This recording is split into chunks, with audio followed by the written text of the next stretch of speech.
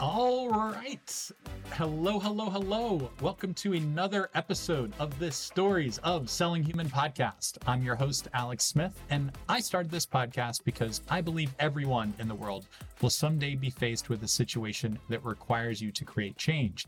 We all want to be heard, seen, and understood, but the people who get our attention, convince, persuade, or influence us are not just salespeople. There are great humans throughout all walks of life that we're drawn to. I'm going to share their stories here so we can tap into what makes us human, practice our human skills, and ultimately we'll all become better at selling by being human. All right. This is a guest I have been following on LinkedIn for a long time. We've been in similar communities, just an amazing person, a funny person, someone, I respect a lot, knows a ton about sales. This person currently heads up all things social content. You'll see him all over LinkedIn, posting funny, insightful videos on LinkedIn. He's been the head of content and sales feed, a chief evangelist there, and also has founded an awesome community called Social. And you'll see him on stages talking about sales and keynotes and even shaming some of his closest partners as well. But please welcome none other than Will Aitken to the podcast. Welcome, Will. What is up, Alex? That intro. You make me sound really funny and nice. It'd be a shame if I came on here was dry and mean, right? Well, I expect nothing less from someone who literally posts videos on LinkedIn of him coming out of the freezing cold water in a freezing lake talking about cold emails. I lost 6 toes that day, so it stuck with me as well. Well, maybe we can see. I don't even want to see your toes now. Well, happy Star Wars Day. I'm glad we're doing this on May the 4th, with a massive Star Wars fan. I just have to ask you, favorite scene, favorite quote, what's like when you think of Star Wars, what's like one of your favorite parts of all of the movies? And I know that's a loaded question. Yeah, that is really loaded.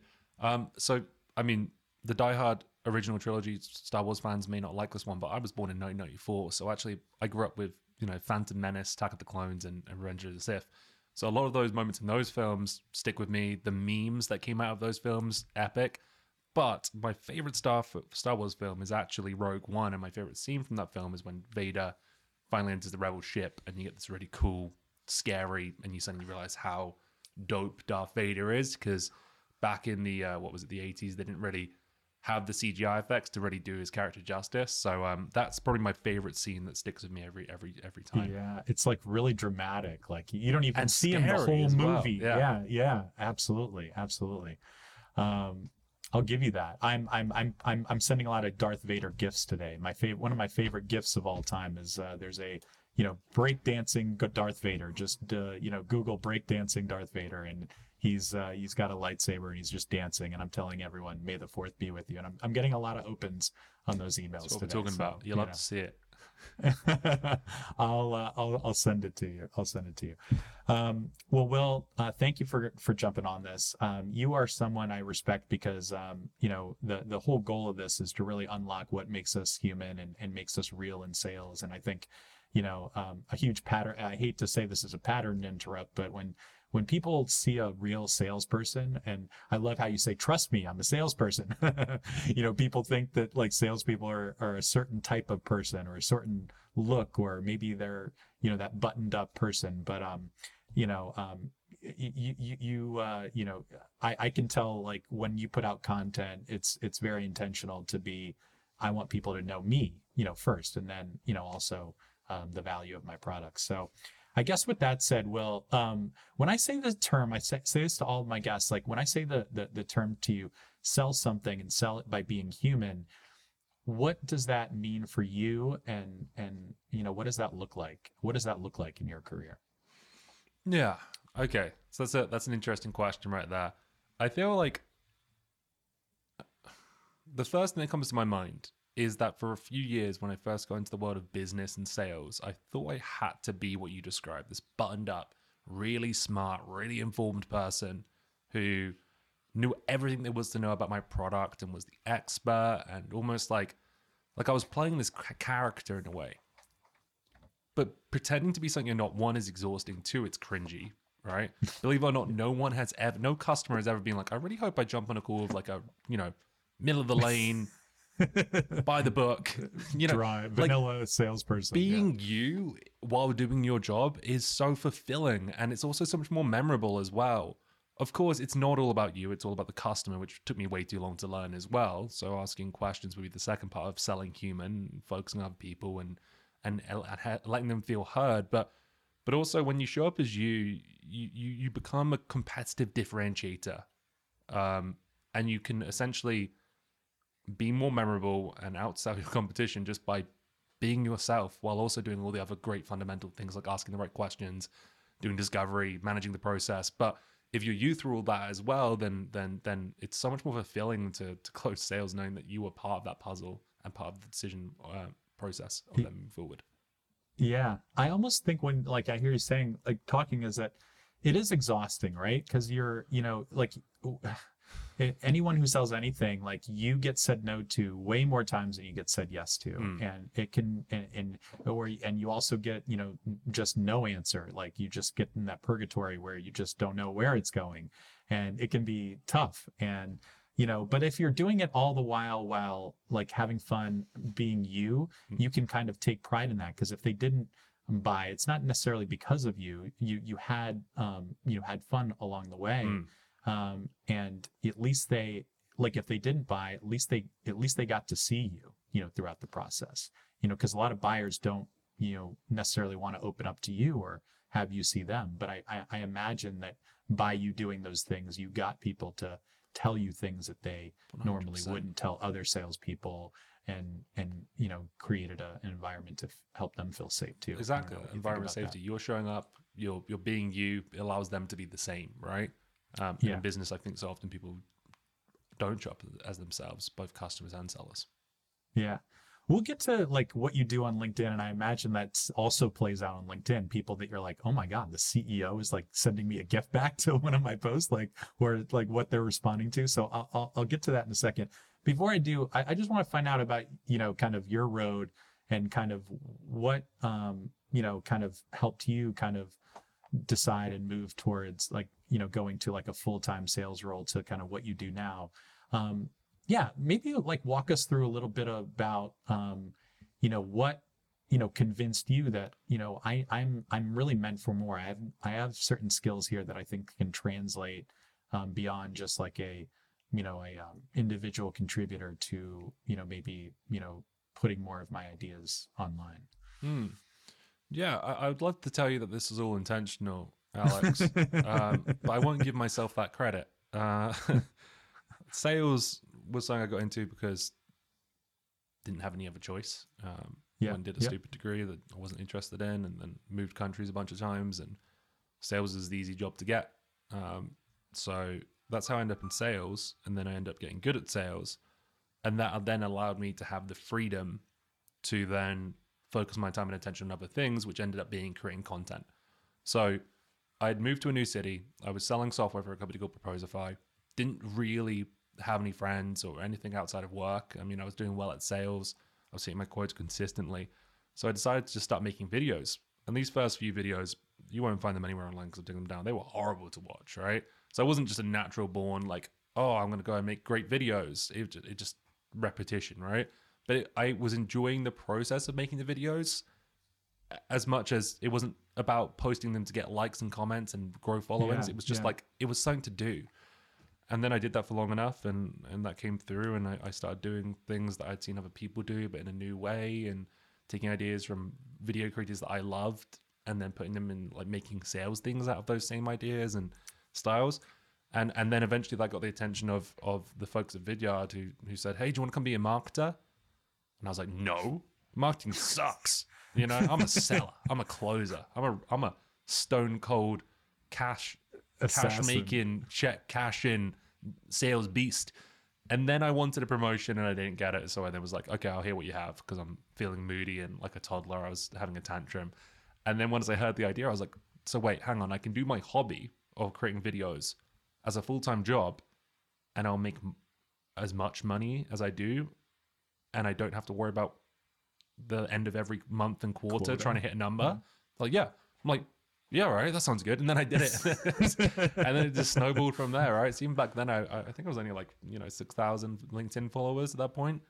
And that role just enabled me to fully focus on content, community, audience, and get good at making videos and making content that resonates. So yeah, from there, we end up here. Yeah.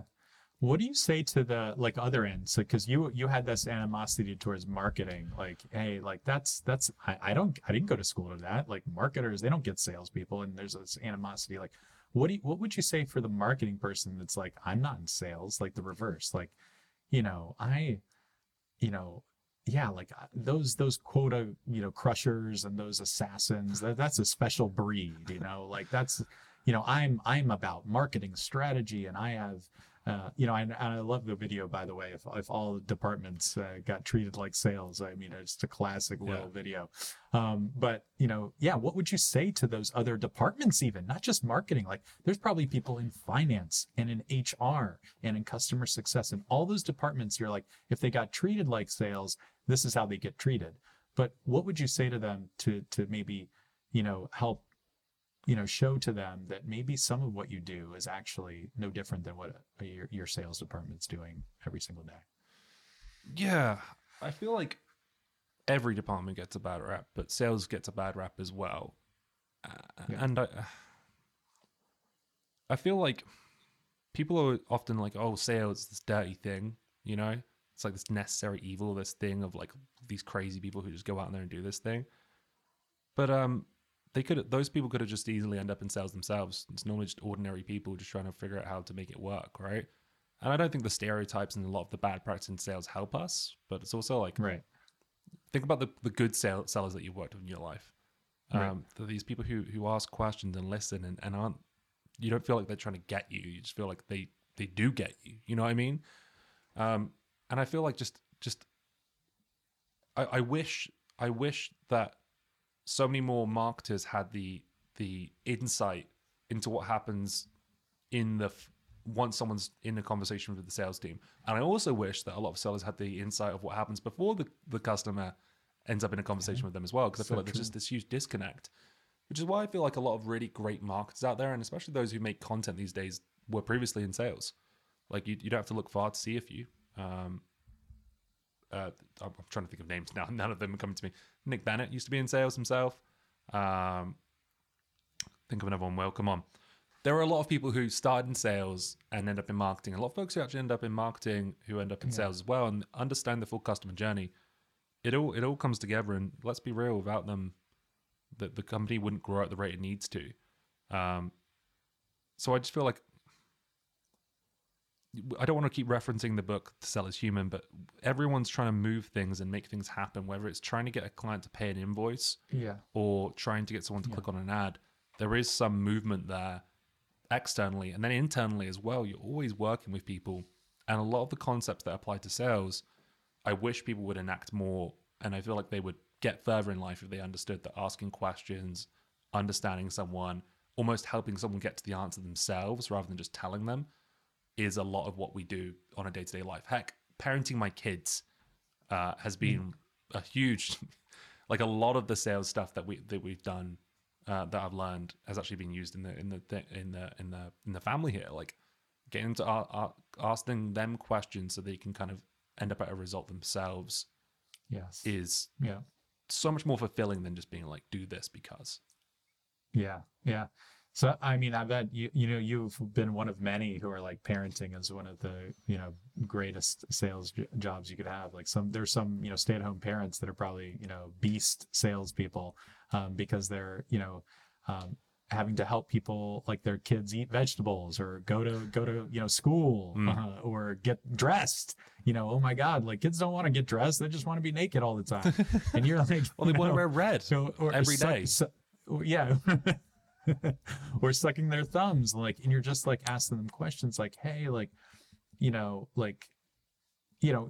again, like trying to get them to arrive on their decision themselves, like, and it's so important, like not telling them to do something, but telling them to, ask them questions to help them understand something, is a skill set in itself. So yeah, no, thank you. That is like so well put because yeah, like we're all moving people, and the people that are getting people to actually move others are yeah, always seeking to, kind of like you said in the very beginning. I didn't get that like it was really all about like the customer determining value or the customer, understanding, not me like trying to teach them, about their problem or tell them about their problem Yeah. or even offer examples or case studies about their problem. It's really just asking them and helping, them, kind of walk through and analyze their problem themselves. And then, maybe you can provide some guidance based on their answers.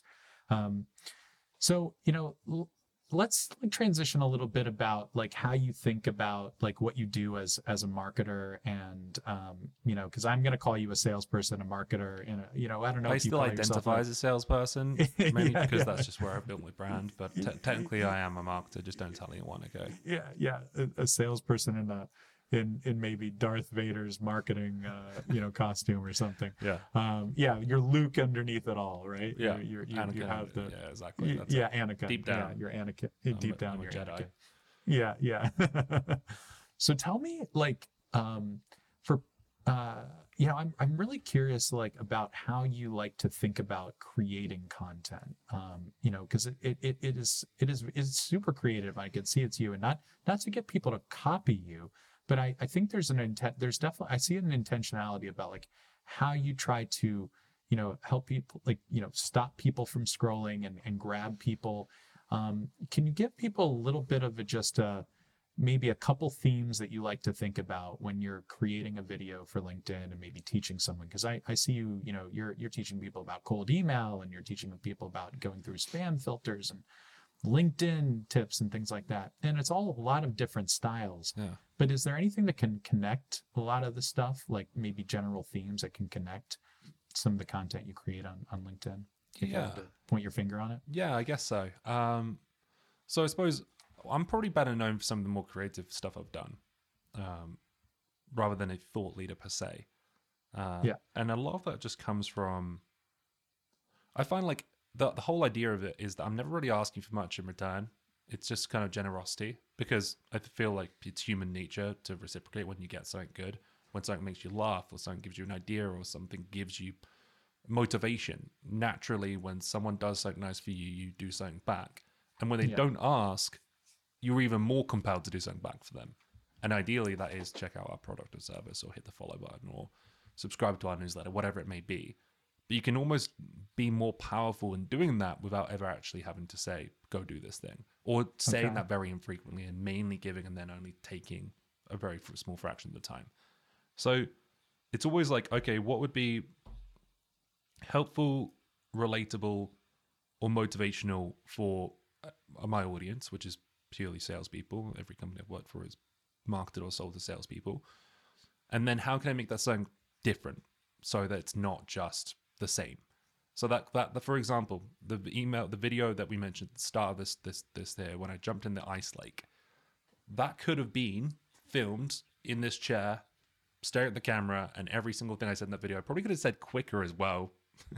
And it would have taken me a fraction of the time to make that video, and it would have had all the same content, but it wouldn't have had that thing that gets your attention, that makes it different, that makes it worth watching versus the other million videos out there on cold emailing. So when I have an idea of something that I think is relatable or helpful or motivational for my audience, I'll then think, okay, how can I make that something different that they've not seen before? So how can I make a video about spam emails more interesting than just giving 8 spam tips? Oh, I know. Spam. I'll eat a can of spam during the video, which is not good for my heart. Or many people's, what's the word? Gag reflex, because a lot of people have sent me emails like, that was a horrible video. Well, please never do that again. They're like, it was useful, but sexy. It's not. It's definitely spam is not the meat of choice for many people. The texture, the what's actually in this, no one knows. Didn't cook it or anything. I could have at least made the spam, fried it or something. Anyway, the point is, if I have an idea, then what can I do to make that elevate? And the ways that I elevate those things is sometimes based on just an idea that came to me, but a lot of it is also just consuming content as well. So I spend a lot of time watching YouTube videos myself, and I spend a lot of time scrolling on TikTok. And what I get from that is when you do that intentionally, you can start to pick up on things that other people are doing that's working for them. Why did I stop and watch that video on TikTok versus the 6 that I just scrolled by? What was it? And how can I take that and apply it to my own content? It's not copying, it's more inspirational, because I'm not talking about any of the same things that they were talking about in that video. So for example, Mr. Beast, anyone with a kid, 5-year-old is probably watching the heck out of those videos. But he does something really interesting to start his videos. They all start the same way. It's like this quick zoom with like a whoosh noise. And I was like, his first 10 seconds of his video has like 18 different cuts in it. And there's music, and it's loud, and there's noises, and there's zooms, and there's snaps, and edits, and effects. Like, okay, they've done that for a reason, and it's because it really keeps you watching the video. How can I apply that to my video?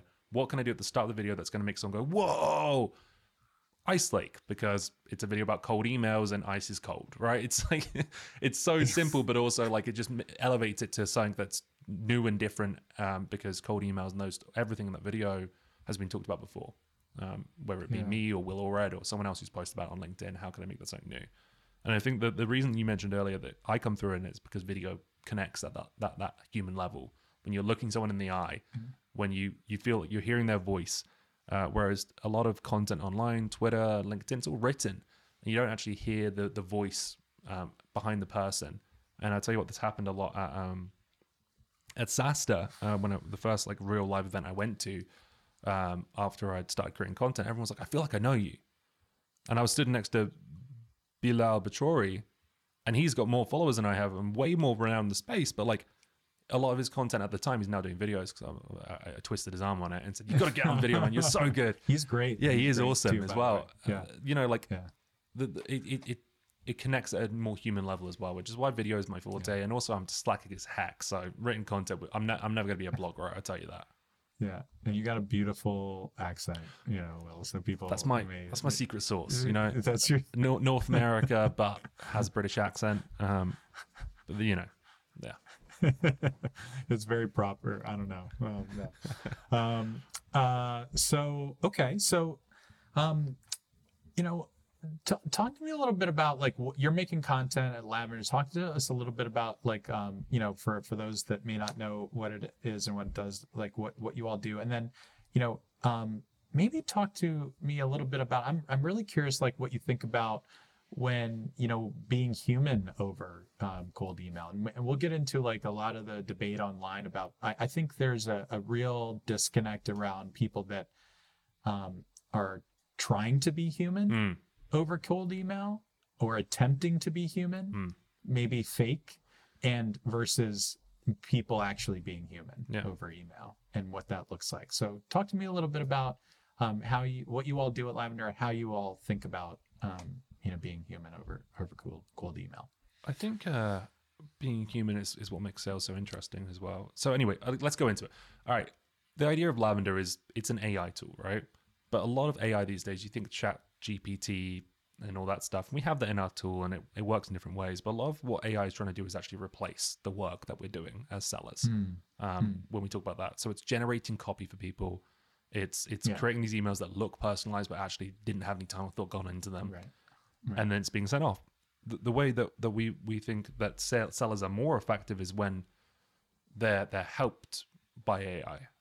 They're essentially, it's kind of like the difference between the Terminator and, I don't know, RoboCop. It's more like you're being augmented by the tool rather than replaced by it.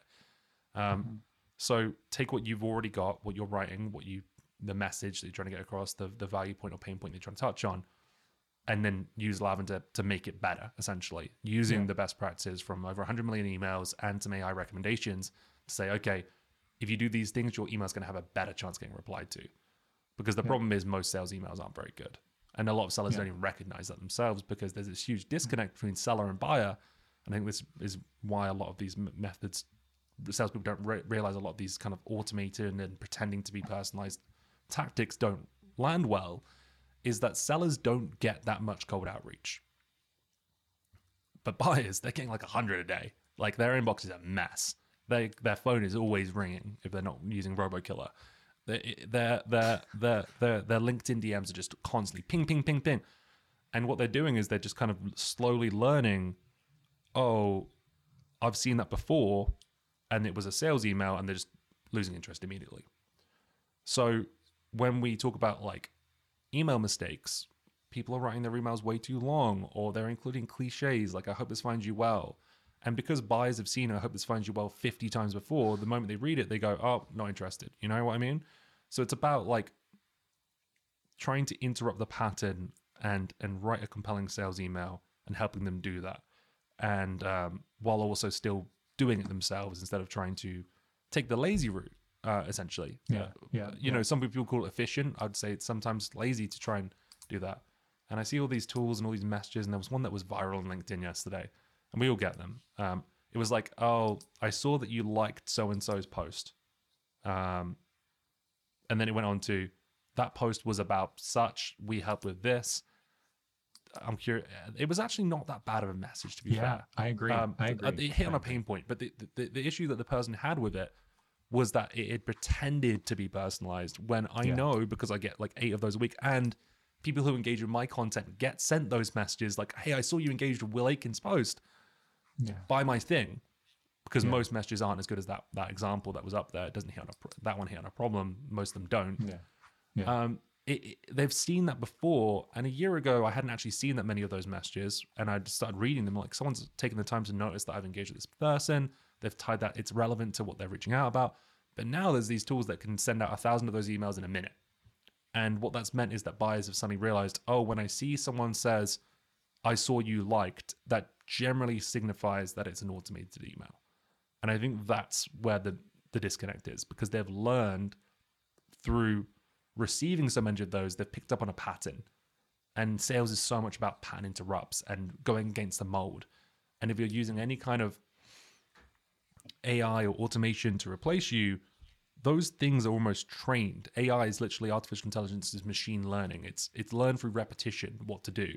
And therefore it is literally applying a pattern to your outreach. And therefore your outreach is going to follow a pattern. And guess what? The buyer who gets 200 emails a day has seen that pattern. So I think that's where this huge disconnect comes in, and why people get annoyed by those messages, because they know, oh, this person didn't even take the time to write me an email. If you didn't spend 30 seconds or a minute or even 5 minutes writing an email for someone, why should they spend 20 seconds even reading it? So you lose them before you even got them. Even if the rest of your email is awesome and you hit on the pain point, you do all the other things that you should do, when you use those methods and you hit those patterns, smart buyers will recognize those and chew them out. And sometimes, annoyingly enough, make a LinkedIn post about you, which I think is not the way to go about things. I don't think calling out or shaming people is the way. Especially if you don't have any constructive feedback for that person. I feel like just complaining for the sake of complaining. So when I see those posts, yes, this is filmed right after all that controversy. I think, okay, see your point, but let's be real. Like, how can we get better? What can we recommend? How can we serve the community? And that's why you won't see any of those posts from me. Yeah, well, good on you. You know, I think both sides have a lot of intentions. I think the person, posting some of these things like, hey, this has to stop, this, don't do this, has a lot of great intentions, because they want to make the sales profession better. They want to help, people just realize like they could do things differently. I think it's easy to have groupthink on LinkedIn too. People jump on the bandwagon of that's terrible. Like, we need to, this is trash and all this stuff. And but what I'm curious about is, I think we do condition buyers how to deal with us.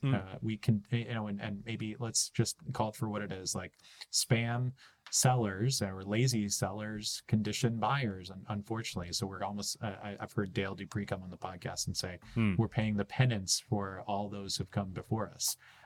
And so I'd like to try to figure out, in that vein of like coaching, because, the fact of the matter is we do have to, get really personalized with some things, and other things, we can talk about the dirty word of automate, but we maybe have to be more efficient in some ways.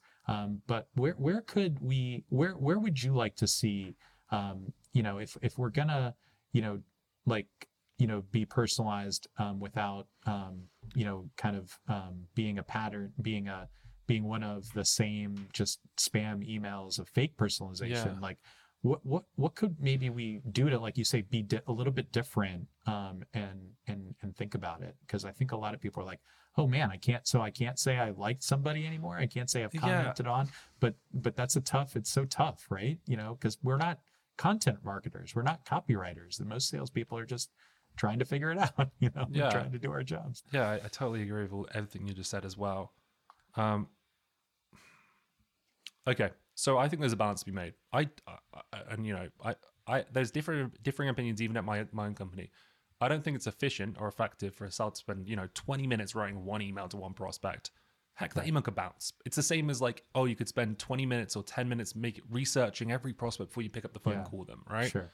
And you'd make way less calls, and with connect rates these days, they probably wouldn't pick up, right? It's a waste of time, and then the next time you call them, you've already forgotten all that information that you researched Yeah. about them. Yeah.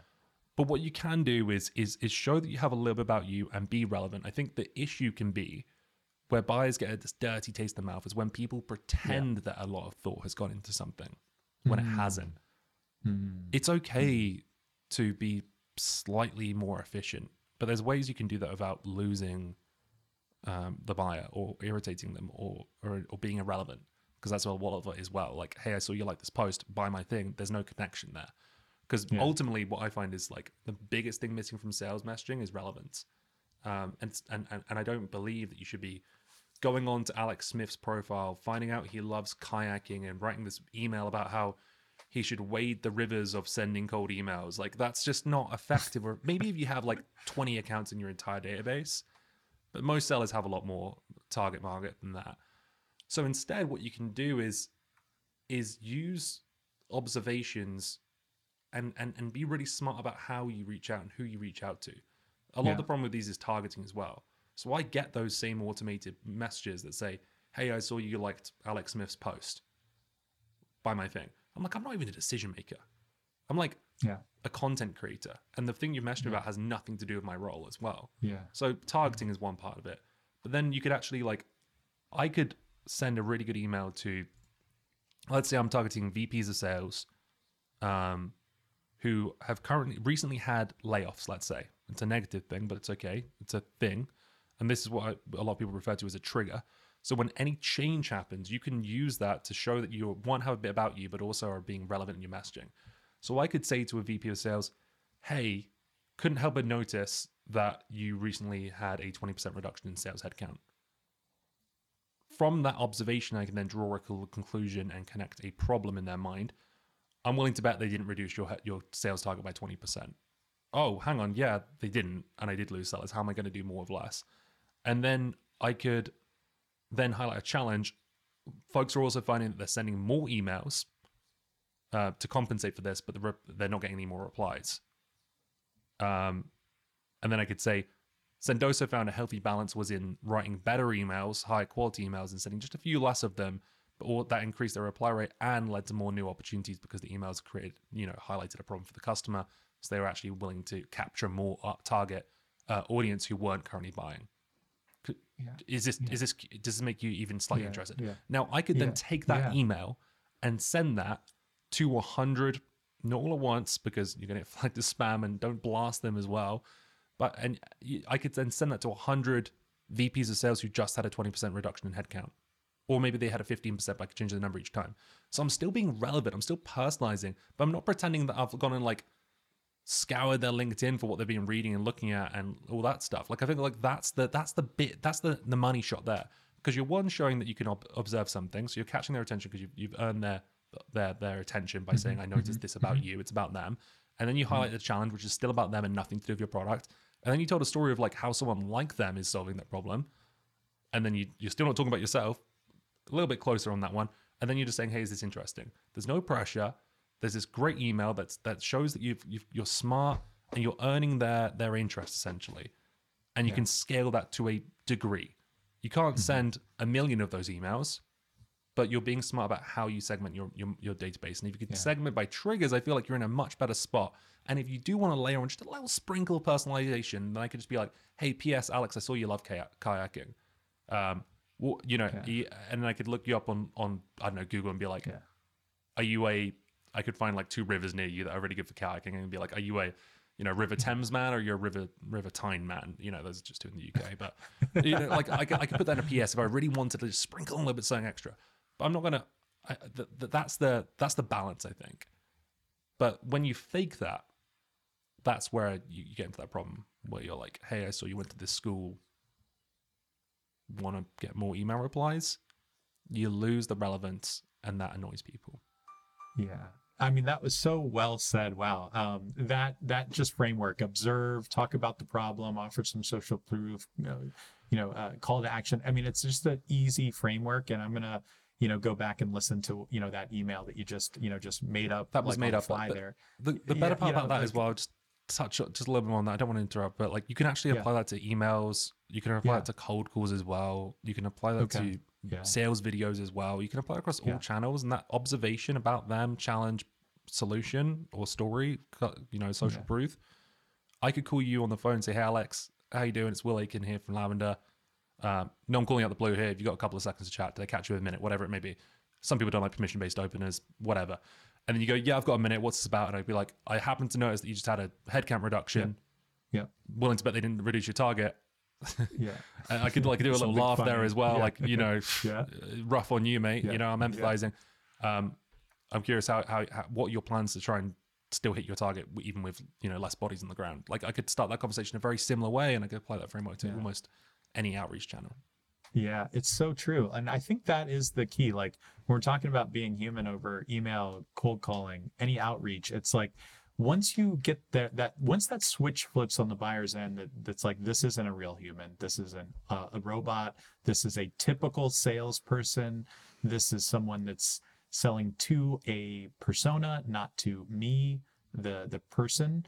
Once that switch flips, it's really hard to bring them back because you're just one of many instead of one of one. And, I think about that. So it's like such an easy thing. And I love the beginning, like how you can just like say something funny, say something, I'm willing to bet they didn't change your sales targets, right? Or like, if you're I sometimes call people and like, like I use the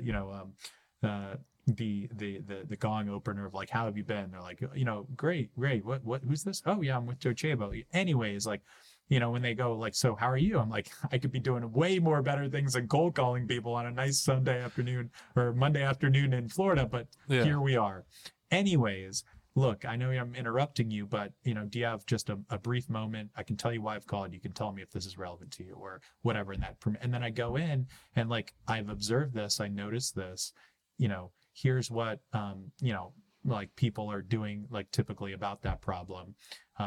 Here's what a couple people are doing with us about that problem. Does that problem resonate with you? Is it the least bit interesting to you? And you can say yes or no. And if no, cool, peace, moving on.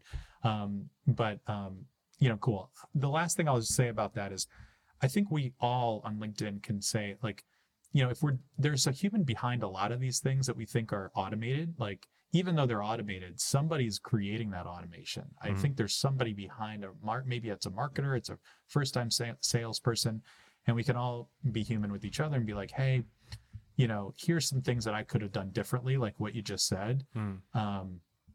Let's see if we can hopefully do that instead of like, making it so that it's like people get emboldened and want to do even more of it and make it even worse for us because people are like, screw these people. I'm going to keep on. It's working for me somewhere. A couple people, it's working. So I'm going to keep doing it. Yeah. It's like, no, here's why you shouldn't do it. Or here's why you could just maybe adjust it a bit. Cause it's not like, some of these emails aren't terrible. They're just slightly off, Yeah. So I don't know. There's definitely some constructive stuff there. So there's actually two yesterday, by the way.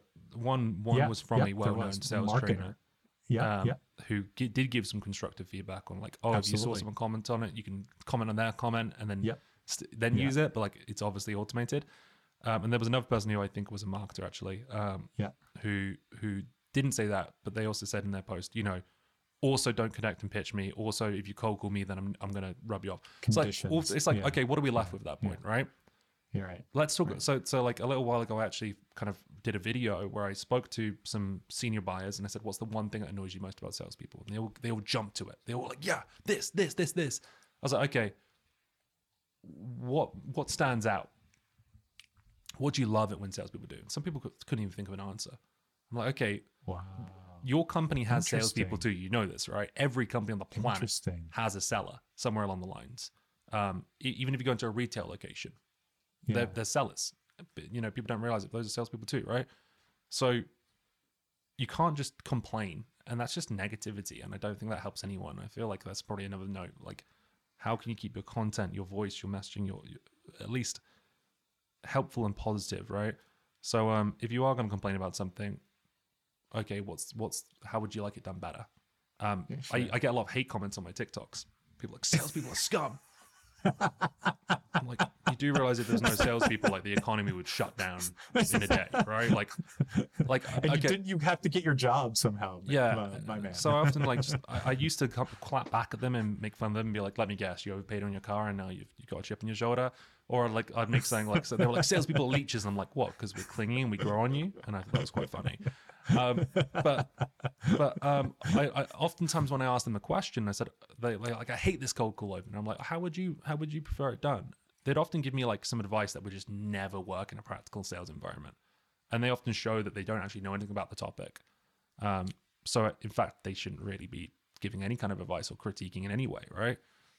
So I feel like if you're going to critique something, you better be in a good spot to give something, here's how it could have been better, right?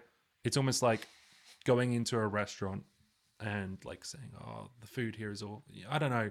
I'm trying to think of an analogy here, but you know, what could have been better? The chef doesn't know what he's doing or she's doing. Like, and you're like, you can't terrible. Cook, you can't even cook like microwave fries without burning them. But like, not to say like if you're paying for something, that's a little bit different, right? But like, be constructive. Otherwise, you're just complaining, and that's not actually doing you your mental health or anyone who sees that post any good by complaining about something. There's a lot of negativity in the world right now. There's a lot of doom scrolling. And it feels good to complain about something sometimes, but it doesn't do you any good, or the people reading it any good either, by just saying bad. Yeah. Give something else, or just focus on the positive. This is how we can be better. Well said. I mean, at the end of, I'm going to keep like everyone that listens is a fan, so I can keep saying this. But there was a great quote that one of our guests, Dan Pink, had, and he said at the end of his book, like, you know, you're doing sales, right, when you can, think of these two things. How will this person's life be better as a result after our interaction? And how will the world be better after our interaction? And so that second piece, a lot of people don't think about like that far down the road. It's like, I'm just trying to get this transaction, it's a deal done. It's like, what's going to happen after that? How is that person going to use your thing, or use your advice, use your product, use your whatever, and do something? And then when they do something, how will people experience that thing? And when they experience that thing, what will happen as a result of that thing? Right? How will they feel? Like, how will it impact their lives as well? Like Dale DeBreed said it like so well. Like he was like, I used to sell printers, but like I was selling printers to people who were furious, whose days were being ruined, who were taking their stress home to their families because they couldn't print something at work. I was changing the lives of printers. And if you can believe that and you have that conviction, you're actually going to sell that as well. So absolutely. Great point. Yeah.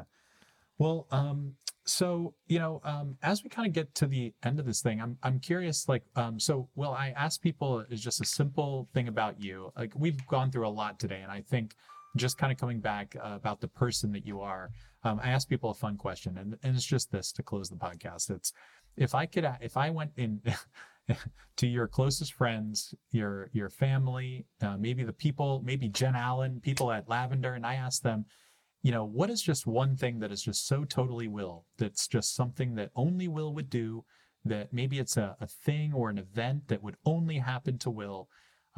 So something that could only or would only happen to you, or something that only you would do. What would they tell me, Will?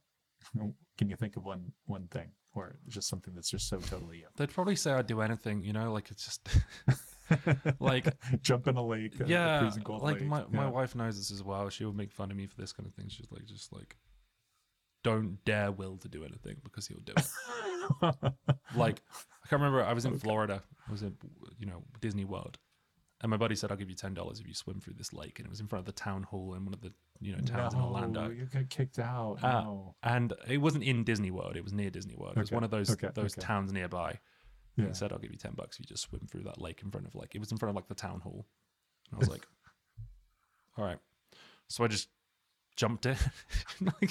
It sounds reckless, but also like, I don't know. There's this little thing with me that's like, commit. Just commit to the thing that you're doing. And it may not have to be something that ridiculous. It could just be the job I'm doing. I can't not commit to things. So I think they'd probably say, Will commits. We have we're a kindred spirit, Will, because I don't know if you like hockey or whatever. I'm not a huge hockey fan, but I got into hockey like in 2017, I think, or 18 with the Washington Capitals. And I'm from DC area. None of our sports teams win anything, and they ended up winning the Stanley Cup. Nice. And there's a famous social post of one of their top goal scorers, Alex Ovechkin. My name's Alex. Swimming through a lake with the Stanley Cup and doing backstrokes and smoking a cigar and just having the time of his life.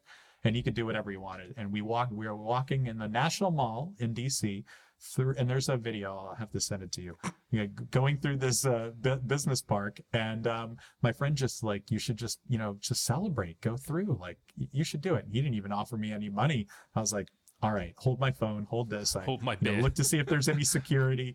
And you just see the beginning of the video is just shoes and then me taking off and then just going into this, like fountain and swimming. And I managed to do a backstroke because before the security guards came in and were like, do you want to go to jail tonight? And I was like, absolutely not. Take my stuff. And I headed out of there, and people are like stopping. And so we're kindred spirits. I didn't know that. We're fountain swimmers. We're fountain swimmers. All right. Well, where can people learn more about social and hopefully not about fountain swimming? Maybe a little bit about fountain swimming. Just hit me up on LinkedIn, and a lot of people say this. My DMs are open as well, so anyone who wants to chat, I'm always awesome. Up for it. I do get a lot of messages, so it sometimes takes me a couple of days to reply, but I do make sure I reply to everyone. Awesome. Will Aitken, you have been a pleasure. May the 4th always be with you. Yeah, and with you always. All right. Thank you. Hey gang, all right, wow, you made it to the end.